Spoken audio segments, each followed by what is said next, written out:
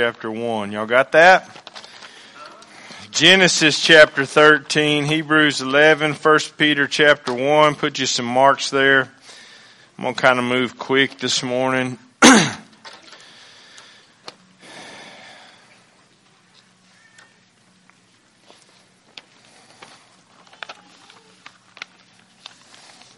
Kind of changing up on my preaching, so if it doesn't go too well for you, I guess you can do your own Bible study, all right?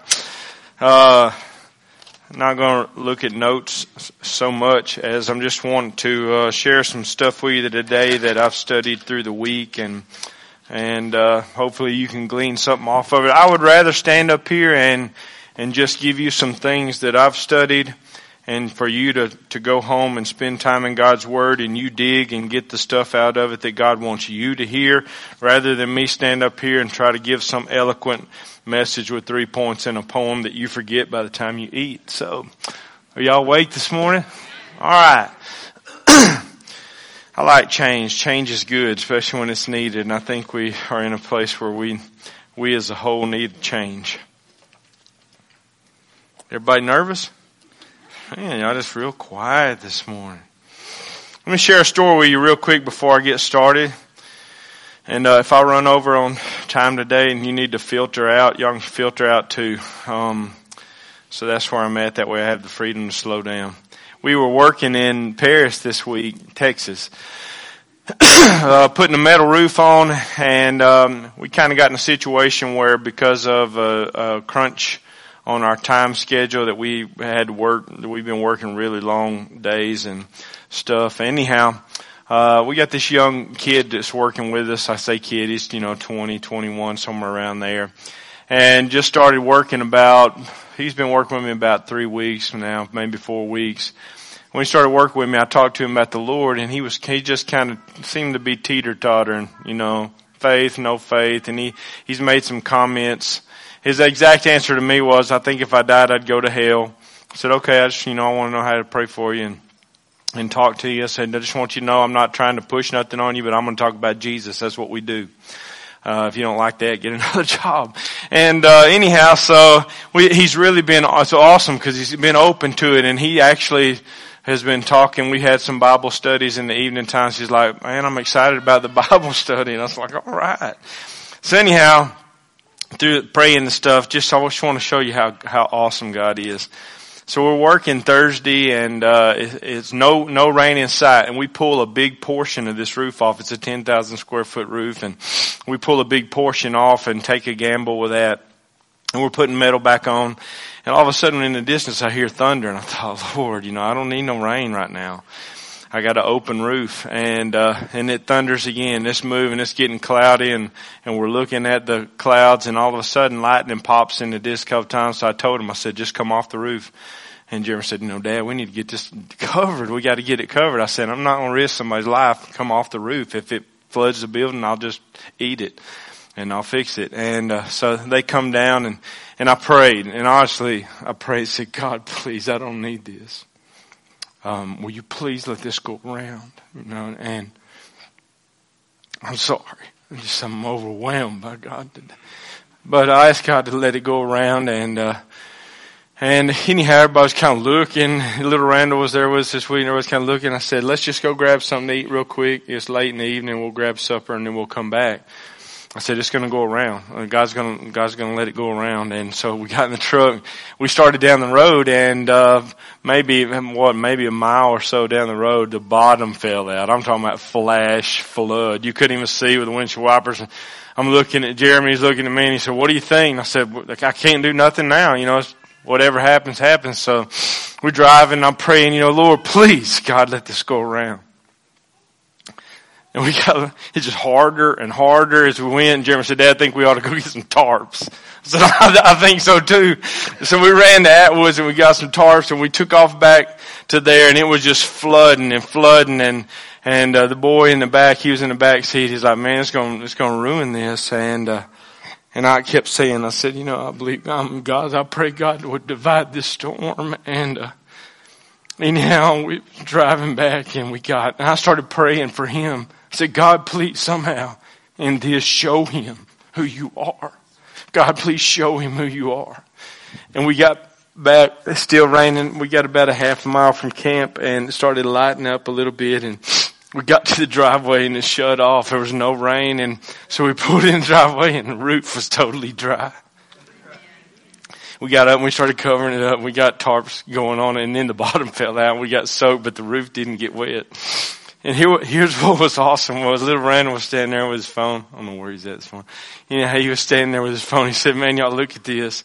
And he had a dot on his phone where the camp was. And he pulled up the radar, and there was this big green movement storm going towards us. And when it got to that dot, it just went. And I was like, my gosh, and that boy, you know, he's got some Bible to him. He's like, man, that's like the parting of the Red Sea. He said, whoa, we are lucky. I said, no, we're not lucky. That was Jesus. I want you to see that was Lord. And what was awesome was he said, a little bit later, you can tell he's thinking, he's an intelligent. He said, man, if a man can't have faith after that, something's wrong. I said, I guarantee you. And then, I just want to share that with you, how awesome God is, that God is, not that he does that every time, but he did it then. And I want to give him glory for that he cares about everything in your life, and he can do beyond all we can ask or imagine. And I wanted to talk to you about this morning of taking what God has for you. You know, you have a decision in life. You can go do things your way and you can chase after the world, but as far as I'm concerned, I'll take what God has for me. Last week we talked about Lot. We've been looking and going through Genesis, and we talked about how Lot was a righteous man. He was a believer, but he was one who was very worldly minded. How that when Abraham gave him the choice, he picked the best land. He was in it for his self-gain and self-promotion. And here's the thing with Lot, and I'm not going to read for time's sake. He was very greedy, obviously.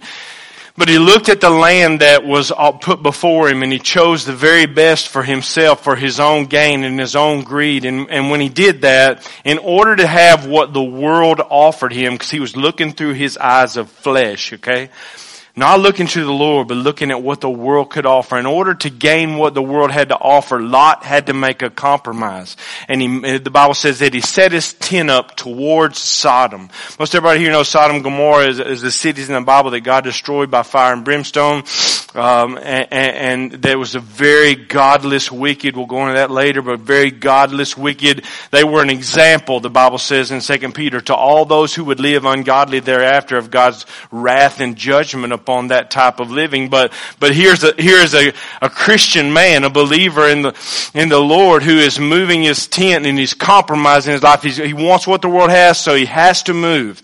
Understand that you can't have what the world offers without compromise.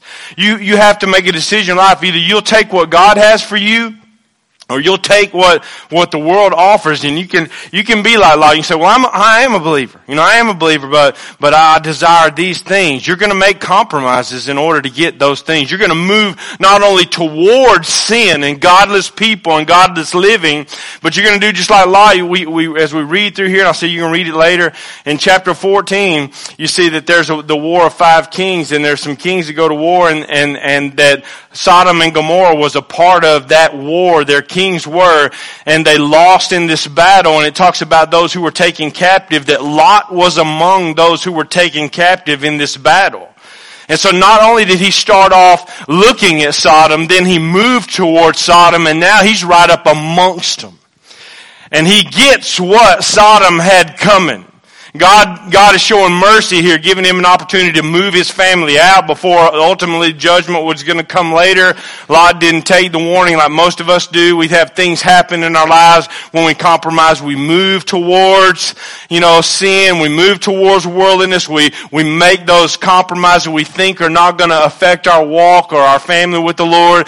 And the next thing you know, over a period of time, we're just right up amongst the world. Not a whole lot of difference between us. Like I said last week, he even became a leader. Recognized leader there among those godless people.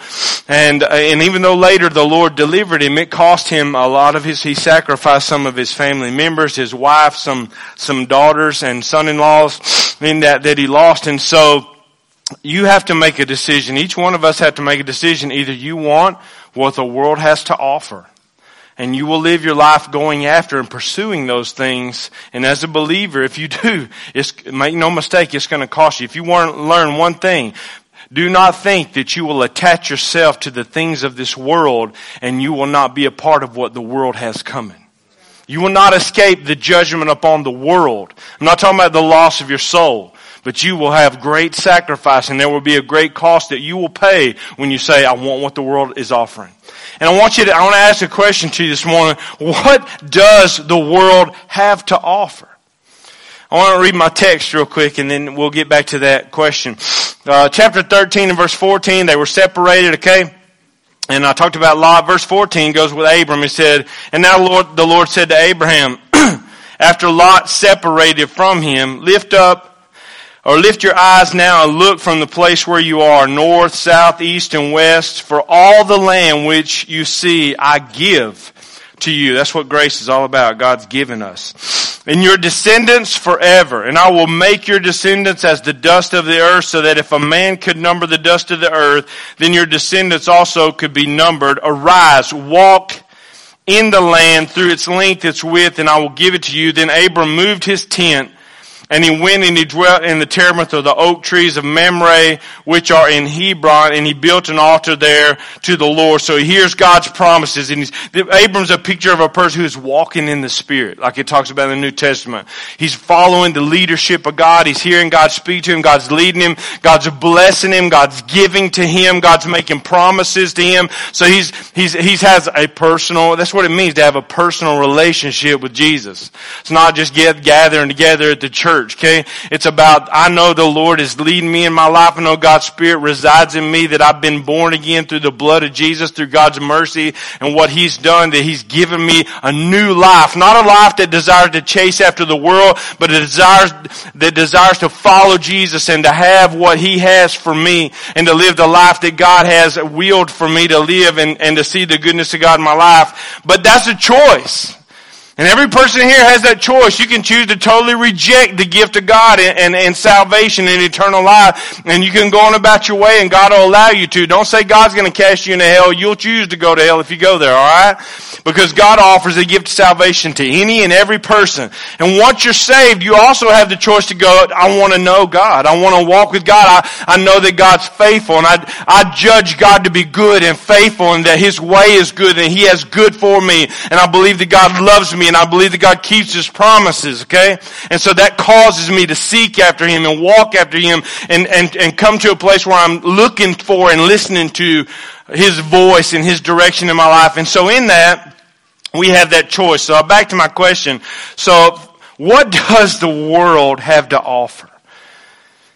The world wants to make Christianity out to be some boring, church-going, sitting and listening to a self-righteous preacher with a bunch of hypocrites, and if you really follow Jesus, all you're going to do is suffer. You're going to have nothing.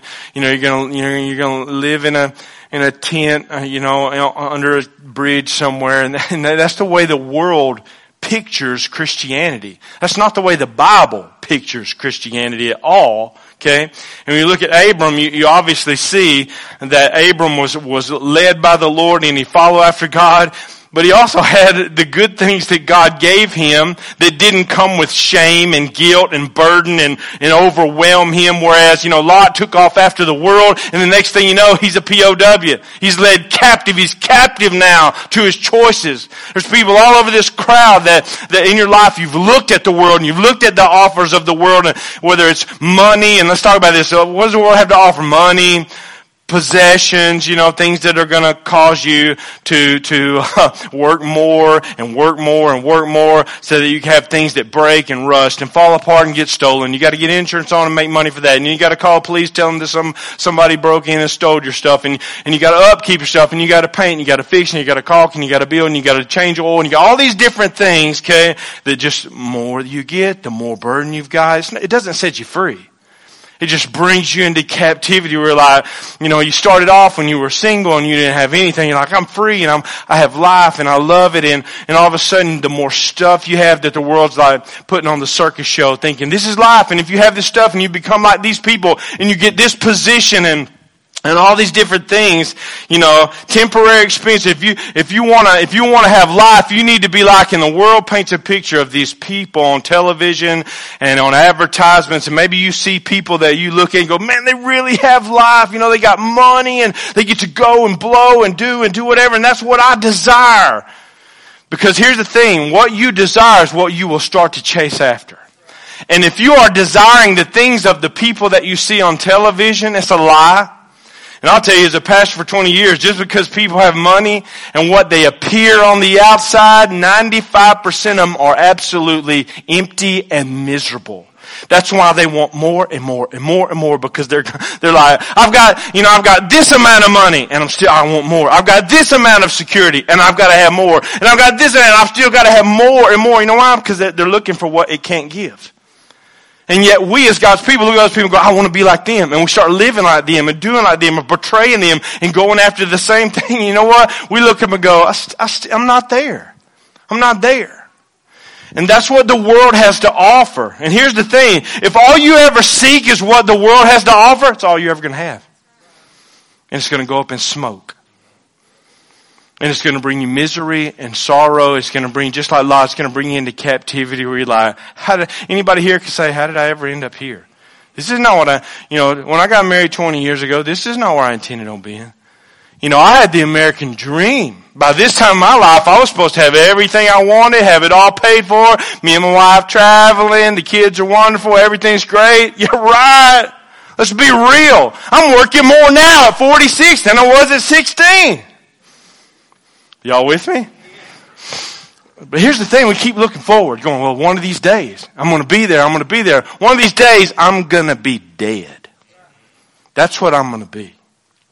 And so, looking at Abraham, Abraham, he's awesome. He knew God. He knew that God was good, that God was great, that God's eternal, that God's faithful, and God offers this to him, and Abraham's like, you know what, I think I'm going to go with God. I'm going to let Lot chase after the world and what the world has to offer. And I know that, that's what the majority of people do, and that I'm going to be a weirdo and people are going to look at me like that, and they're going to look at our family like we're strange. But like Joshua said in Joshua 24:15, as for me and my house, we'll serve the Lord. We'll take what God's got coming. And if you want to chase after the world, you take what it's got coming. Okay? And I hope it works out for you, but it's probably not going to. But here's the thing that I want you to think about. When you look at Abram, look over in Hebrews chapter 11. Hebrews chapter 11 teaches us a whole lot about why Abraham and his wife did what they did and why they lived how they lived. And it's all based upon what your desire and what your belief is, what your faith is, what you want out of life. When you look in chapter 11 in verse 8, Hebrews chapter 11, like I say, this is not a polished message. I'm just giving you some stuff to feed yourself on. Verse 8 says, by faith, y'all there? Okay, by faith, Abraham obeyed when he was called to go out to the place which he would receive as an inheritance. Underline that if you have a pen on your Bible, as an inheritance. And think about this, an inheritance is not something that you work to attain. It's something that somebody else has worked and attained for you that you receive upon their death. It's those things that you and your family fight and divide over. Okay? Let's be real. Let's be real this morning, alright? So, as a Christian, we all have an inheritance. Not by what you work to attain.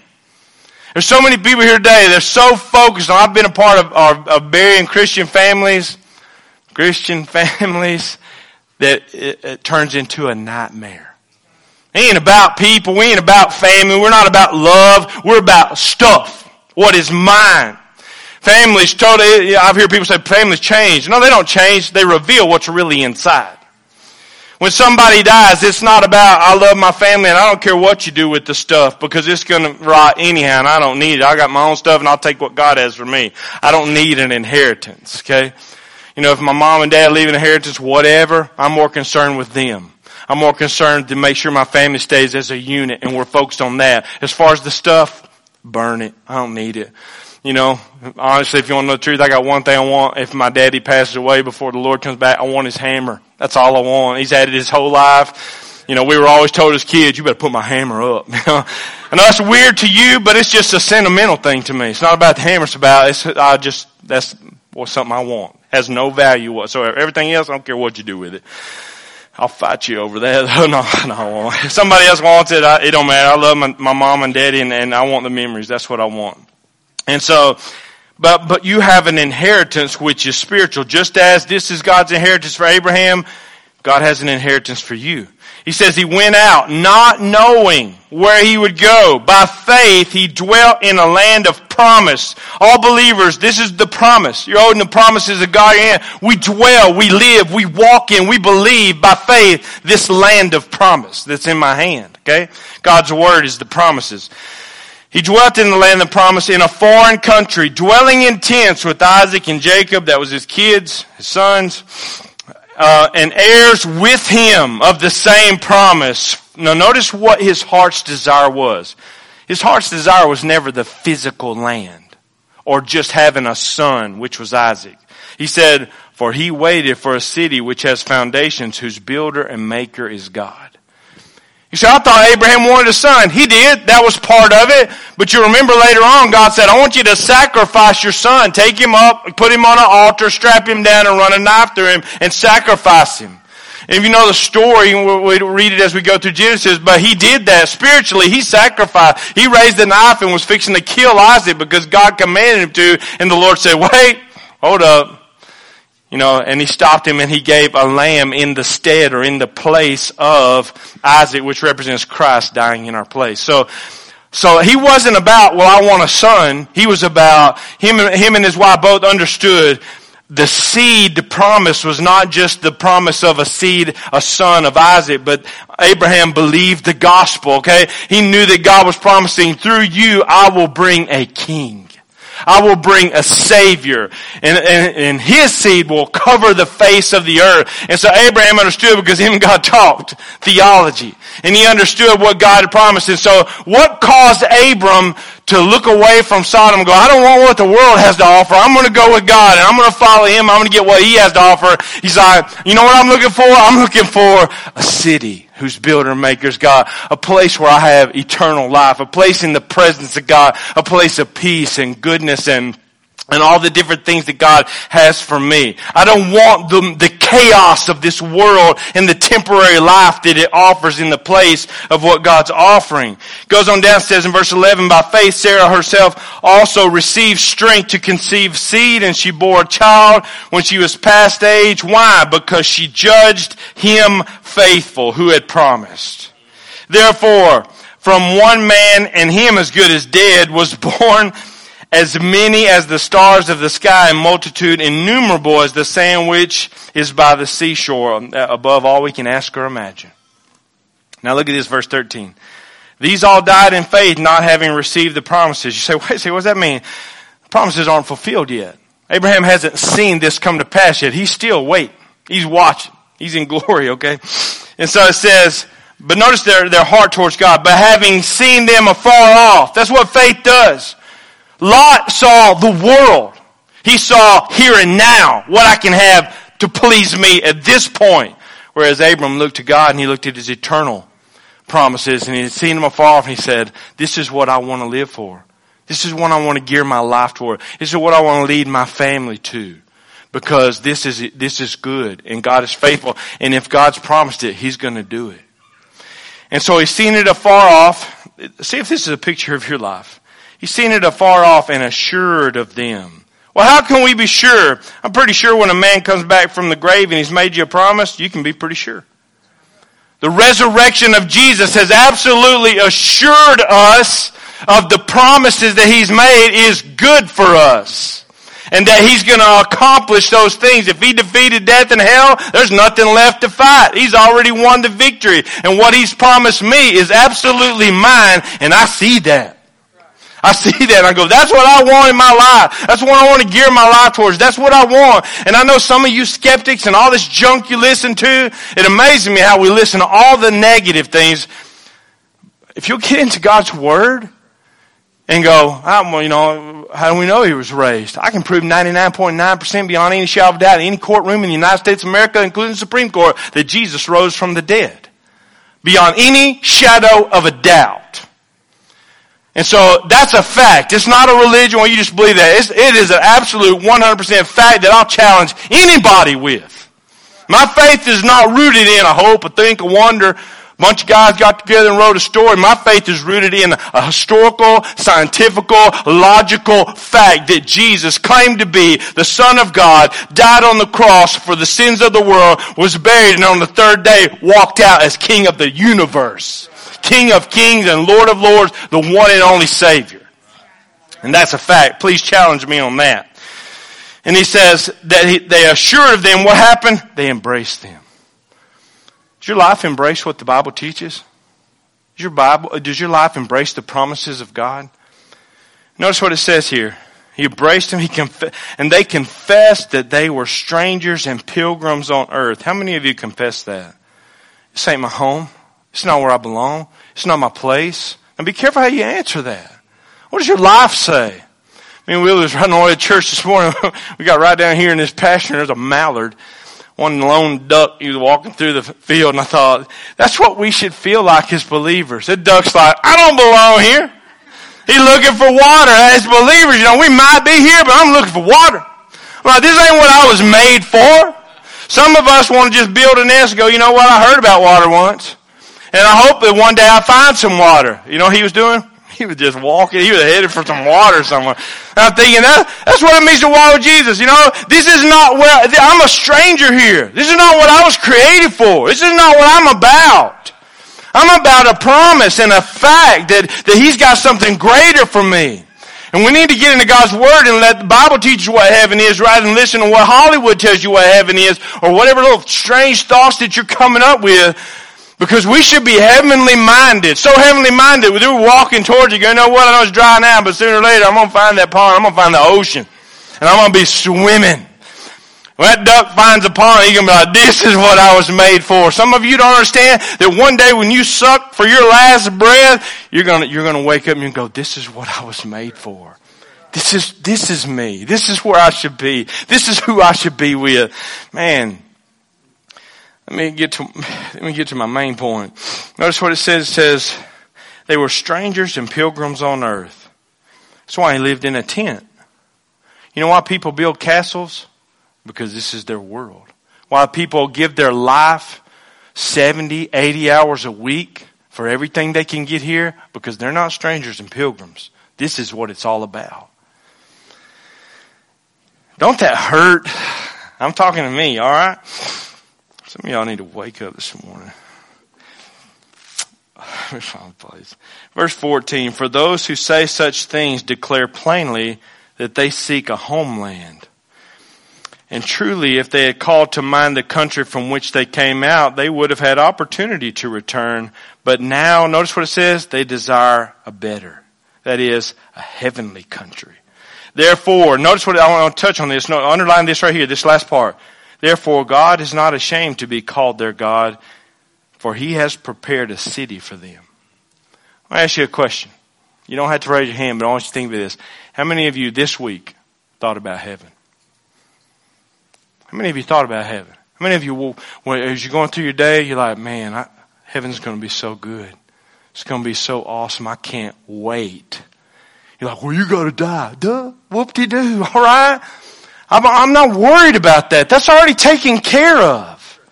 You know what death is? Like me walking through that door right there. Here, some people got the idea, well, heaven, I don't know. I asked the men one night in class. So what do you think it's going to be like when you die? What do you think is going to happen? We watched, there's going to be a tunnel, and you're going to see a light long ways off in the distance. Going to go through the stars and the planets looking for Jesus and that kind of thinking, what? You realize that when you look at the scripture, the book of Revelation, chapter 4, chapter 5 talks about a vision that John had of heaven. He said, and behold, I saw a door open up into heaven. And when you get into chapter 5, it says that there was basically 1,000 times 10,000, an innumerable number of angels, and you see the picture of the saints gathered around the throne and they're ecstatic. They're not doing this.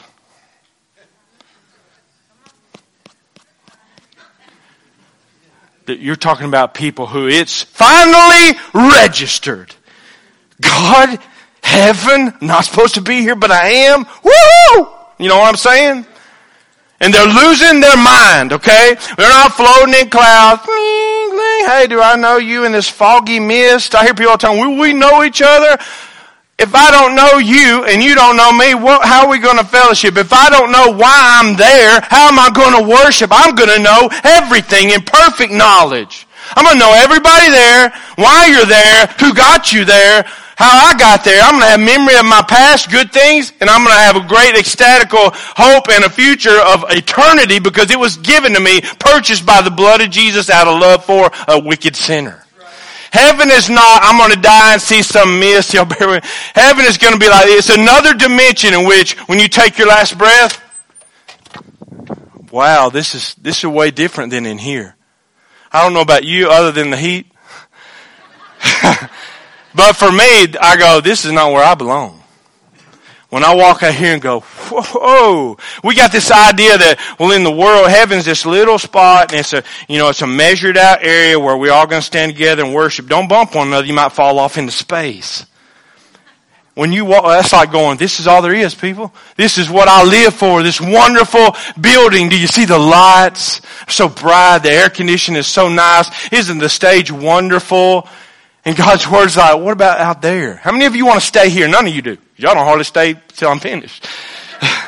But how many of you want to go, oh no, when the rest of us, when this long message is finally over, what are we going to do? I'm going to Little Mexico, and we're going to walk out and go, all right, this is live. This is amazing. Look at this. Some of you are going to go, oh no.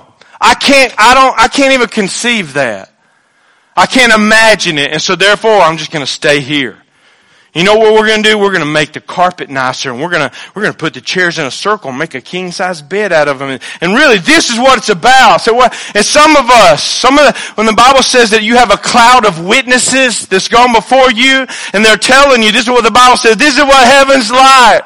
It's amazing. You have an inheritance there that's going to be incredible. You're in the presence of God with no sin, perfect. Everything is incredibly awesome. Peace, love is going to be amazing. Life like you've never experienced before in this wretched life, no matter how good you've got it. And all of a sudden, they're sending us going, this is amazing. Jesus is like, it's awesome. You have no idea what I've got created for you. I've got a home, a house, land, skies, animals, birds, trees, people, peace, no wars, no click on the TV and another car bomb. None of that stuff. And yet what are we doing? I can't see it. I can't imagine it. Quit trying to put God here because He won't fit. He won't fit here. He's way beyond that. And we just got a small glimpse. You know what worship should be? It should be a small glimpse of heaven. You know why people don't want to go to heaven? Let's be real. You know why the modern day American goes, oh, heaven, I hope I end up there because the opposite is not good. But it's not something I think about. Let's see a show of hands. Let's just be honest. How many of you spent 5 minutes thinking about heaven this week? About 5, 10. We'll give 15 people out of whatever we got in here, okay? How can you live for what you don't have in your heart? I'm not saying you're not saved. But if all you think about is the world, then you're going to live for the world. You know what Abraham was looking for? A city whose builder and maker is God. A heavenly country.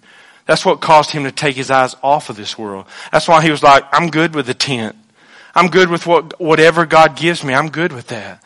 I have peace. I have contentment. I have a living hope. I'm looking forward to it. I'm not worried about death. I'm not scared of it. You know, if I get sick, if I go through troubles, if I get trials, whatever, because this is temporary anyhow. I'm looking for something that God has greater for me. It's not something I'm trying to be good enough to get there. I was born for this. I want you to look real quick. 1 Peter chapter 3. I could preach this for 3 hours. It's so good, but I know what'll happen if I do. Y'all be in Little Mexico.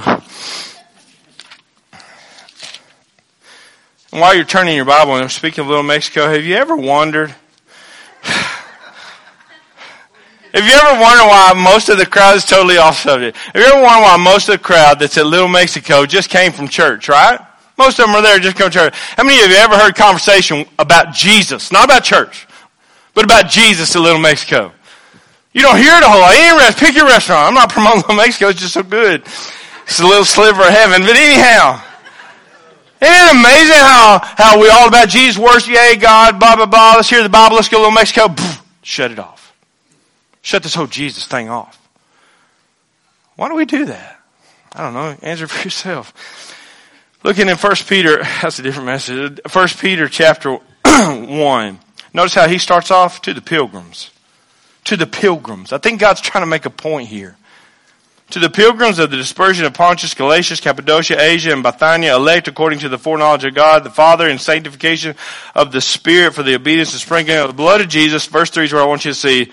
Blessed be the God and Father of our Lord Jesus Christ, who according to their church attendance, their good morals, and all the stuff they tried to do, it doesn't say that, does it? It says, who according to his abundant mercy has what? Begotten us. You know what begotten means? That means we're born of the will of God. In the book of John chapter 1 it says that you're born not of the will of man, but of the will of God. That's why Jesus said you must be born again. Because you see, here's the thing. If you're comfortable in this world and you're like, the whole heaven stuff is strange to me. This whole Bible thing is strange to me. You know, blah, blah, blah. It's because your spirit is dead.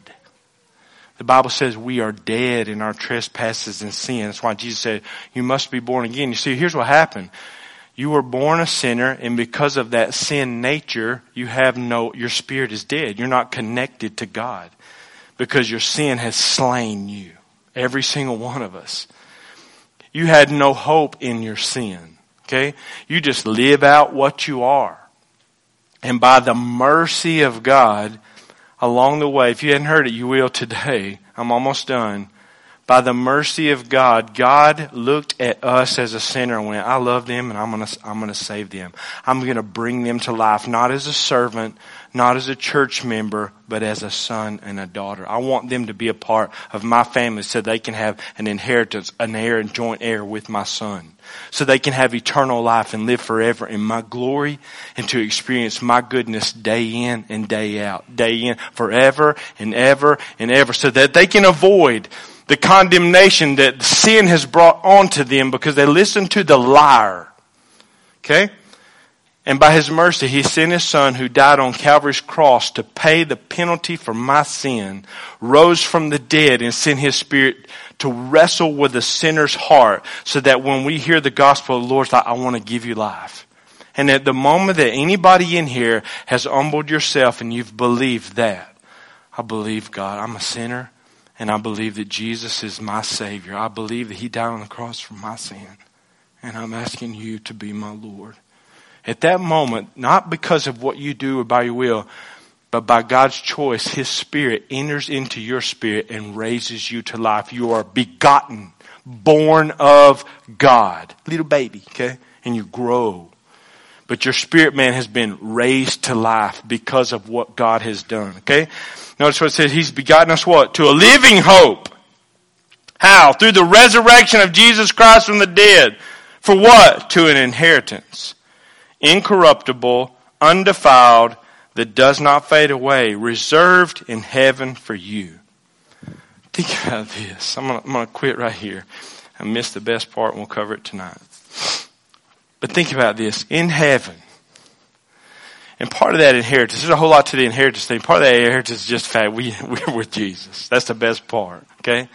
And I inherit eternal life.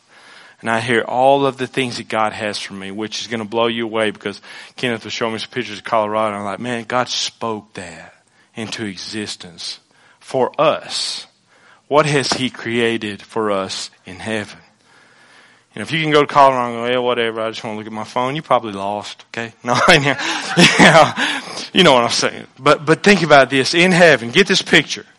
Right now, while you are warring and fighting and struggling and doing everything you can do to attain some of them things that you want so bad, that your life is driven by, that you desire, that you think, once I get it, that's gonna be it. It's gonna bring me ultimate happiness and life and experience. You're doing all those things. You have an inheritance that God's like, I died to give you this.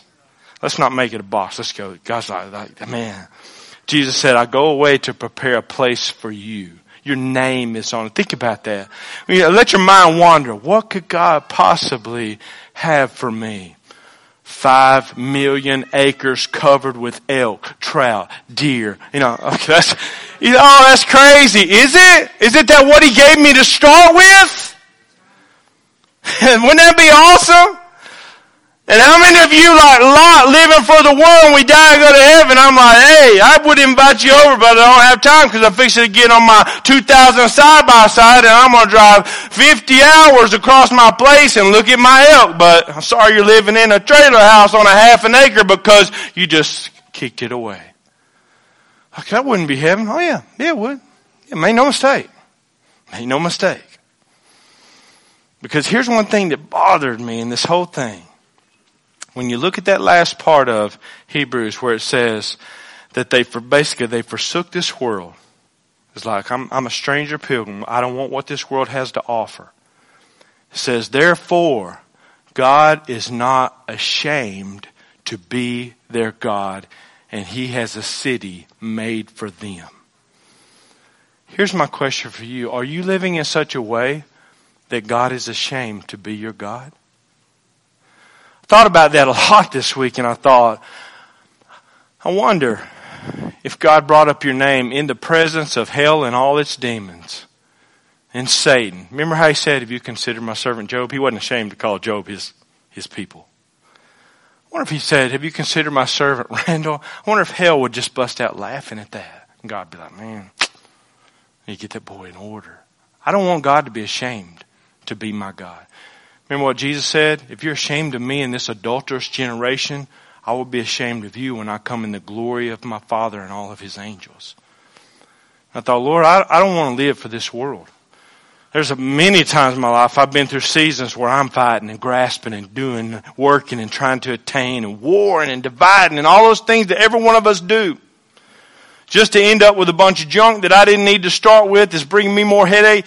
And I look at my life as I get older and go, man, what's the point of that?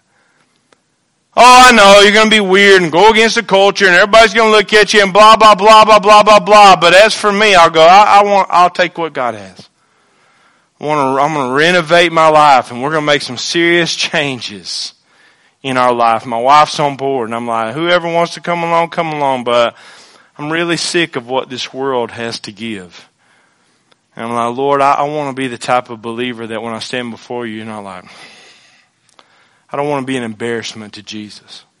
I don't want to be the average American Christian who sits in here on a Sunday waiting for the long-winded preacher to get out so that we can go out and live just like Sodom. I'm going to finish with this. So you said that 5 minutes ago. Well, I got 5 more minutes, okay? Think about this as you look at Lot's life and his wife. She got smoked. But anyhow, as you look at Lot's life, there's a part there, we'll get to that. Lord help us. That's why I have notes. To where the Lord sent 2 angels to look at Sodom. He was fixing to bring about judgment. He sent 2 angels. And here's Lot. He's sitting in the gates. That was the place where the leadership of the city, he's sitting there as a leader of Sodom. He's sitting in the gates and he looks up and he recognizes. He knows these 2 angels are 2 angels. When they're coming, they look like men, but he recognizes them. And you know what he does? He doesn't go out and go, oh, it's awesome to have y'all here. I want you to be here. He went out and went like, what are y'all doing here? Y'all need to go. Don't come here. This is a wicked city. What are you thinking? I mean, you're angels. You're holy. You've been in the presence of God. You need to go. How many of us have a home like that? How many of us have a house like that? And finally they were like, we're coming in. He's like, well then stay at my house, but in the morning at daylight, you're out of here. You got to go. Don't we do that? Oh Lord, you're welcome here in this place, in this sanctuary. We're here in your presence, oh holy God. But what about on Monday? What if God shows up? Is it the same way? You look at Abram. Abram was like, it's awesome. The Lord came to see him. It's like, it's awesome to have you here. I want to cook you some supper. You know. But with you and I, would we be like, Lord, you've got to go. I don't want you coming in my house. I don't want you looking in here. I don't want you to see what's going on because this is not good. I'm thinking if the Lord can't be there, why am I comfortable with it? Why am I there? Why am I living in such a way that the Lord's like, really, how many of us would be embarrassed to take God where we go? Not just physically, but in our thoughts. You think God would be ashamed to go with you 1 week to work, to your home, to your hangouts, to your friends, to your phone, to your internet? Think God would be like, what do you think? I'm so ashamed. If you have that in your life, I think today is a good day to go, I don't want God to be ashamed of me. And if there's anything in my life that brings shame to the Lord, it's out of here. I'm fixing to get up out of Sodom. And I'm fixing to move towards, I'd rather live in a tent and walk with Jesus than live in a castle waiting for it to get smoked. If you don't know Christ as your Savior, I'm here to tell you 100% guarantee one day you're going to look at Him face to face. If you don't think about heaven, you're going to have your opportunity. You're going to look at the one who died on Calvary's cross because He loved you so much. He wanted to give you eternal life. If you reject that, you'll look at His eyes and you'll see the greatest loss you've ever had experienced ever. And you'll die and you'll go to hell because you chose to live for this world and to hang on to it with all you had. But if you'll let go of it and you'll turn to Jesus today, He'll save you, give you life, put His Spirit within you. You get just a little taste of heaven. You start living for that. Man, life gets good. Will you stand with your head bowed and your eyes closed? Let's have a word of prayer.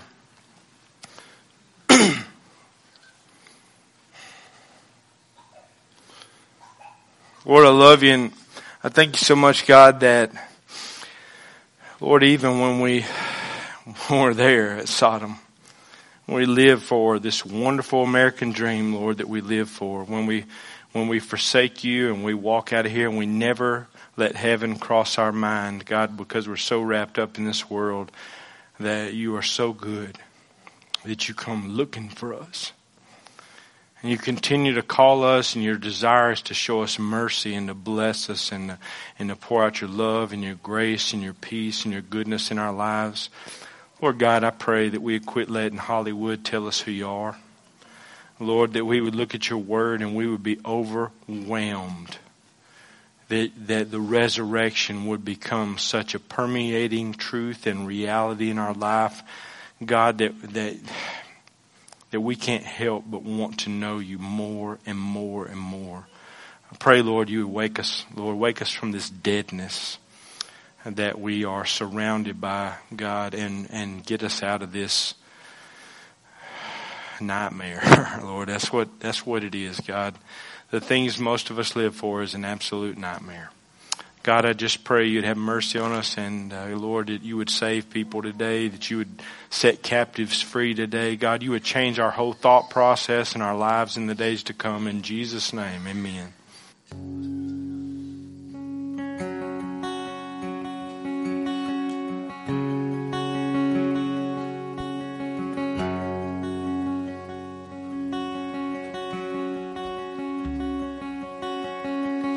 I see the King of Glory coming on the clouds with fire. The whole earth shakes, the whole earth shakes. I see His love and mercy washing over all our sins. The people sing, the people sing. Hosanna, Hosanna, Hosanna in the highest. Hosanna, Hosanna, Hosanna in the highest.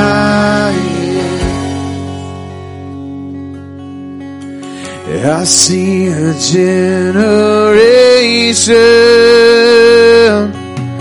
rising up to take their place with selfless faith, with selfless faith.